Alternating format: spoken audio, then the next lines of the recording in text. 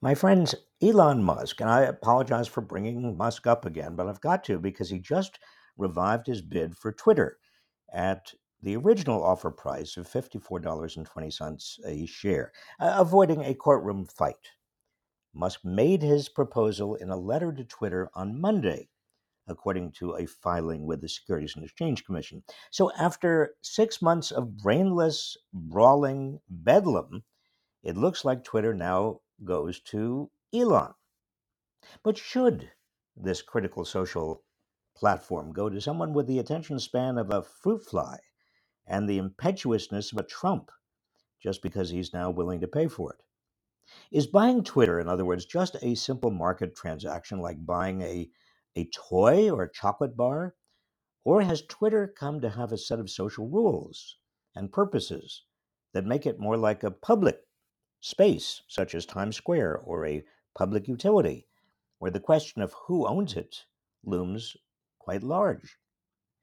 I no longer have any idea what Elon wants to do with Twitter. He's talked loosely about free speech, but of course, the First Amendment applies to government, not to a billionaire's folly. He said Donald Trump should be allowed back on, but exactly why? So Trump can have a more efficient means of continuing his coup? Through the entire process of trying to buy Twitter, Elon has behaved like a one man version of the Three Stooges.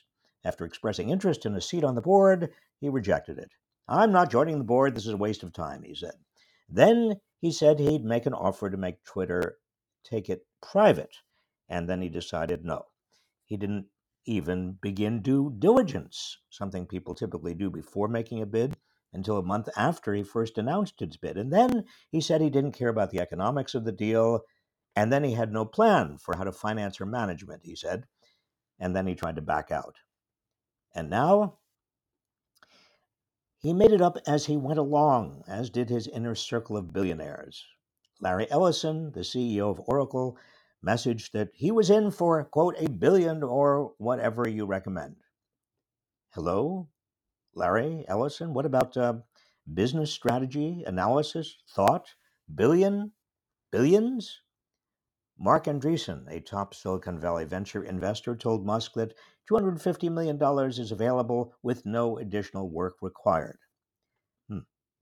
Jason Calacanis, an angel investor and entrepreneur, told Musk, "You have my sword," in apparent reference to the movie The Lord of the Rings.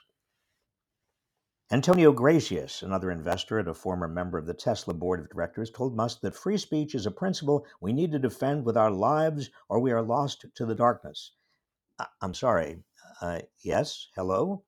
Matthias Dovfeder, CEO of Axel Springer, headquartered in Berlin, argued that it would be best if his company ran Twitter. It would, quote, be a real contribution to democracy, unquote, he told Musk. One texter, identified only as TJ, exhorted Musk to buy Twitter and delete it. And please do something to fight wokeism. So I come back to my office hours question this week. Does the public have a legitimate interest in who buys Twitter?